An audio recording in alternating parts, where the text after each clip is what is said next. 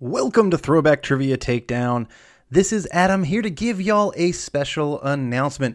We are really excited about the changes that we've made for the show. We've actually recorded a few episodes with people, and we think they have gone really well. So I'm going to share with y'all some of our updates that you're going to be seeing upcoming once we start posting episodes again in April. Really excited about this. Okay, one of the first changes that we are doing. We are adjusting the technology category. It is being replaced by literature.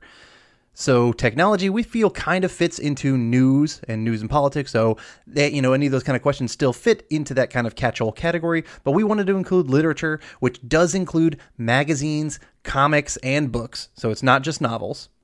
All right. One of the other adjustments we're making is the video games category is being broadened to include toys and games.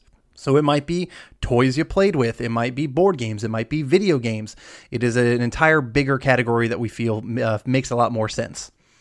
We are also adding some decades. We are going to be giving the 2000s a shot. We're really excited about that, but we're also going to be giving the 50s and 60s to make things a little bit more difficult, but a lot of us watched Nick at Night back in the day, and so those shows that ran in syndication for so long are still pretty darn nostalgic for everybody, as well as a lot of the things that happened at that time.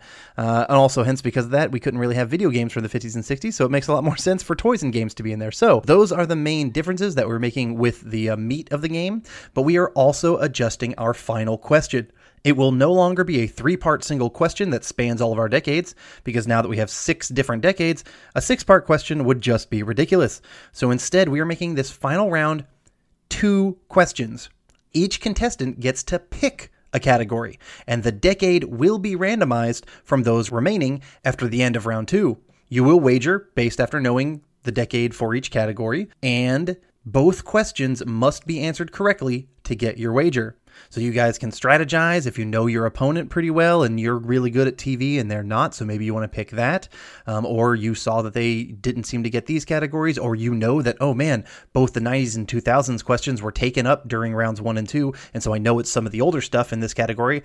I think that might be tougher, which you might know and they might not. So we're putting a little bit more of the power in y'all's hands for the final round, and we're really excited about that. And then one of the most important and fun adjustments that we are doing, we are starting a tournament. We are going to be doing a yearly tournament that involves all of our patrons. It's going to come out obviously on our regular feed, but to be in the tournament, you have to be a patron.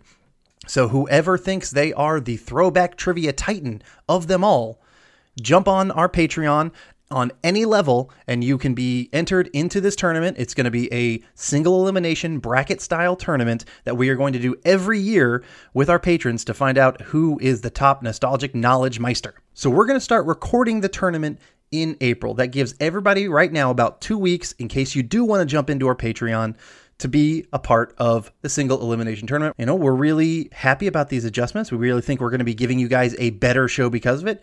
Thank you all for listening. Just in general, everybody who has listened to the show, we are really, really grateful for that. And we're thankful for your patience during this month hiatus in March. And we are excited to come back stronger than ever in April.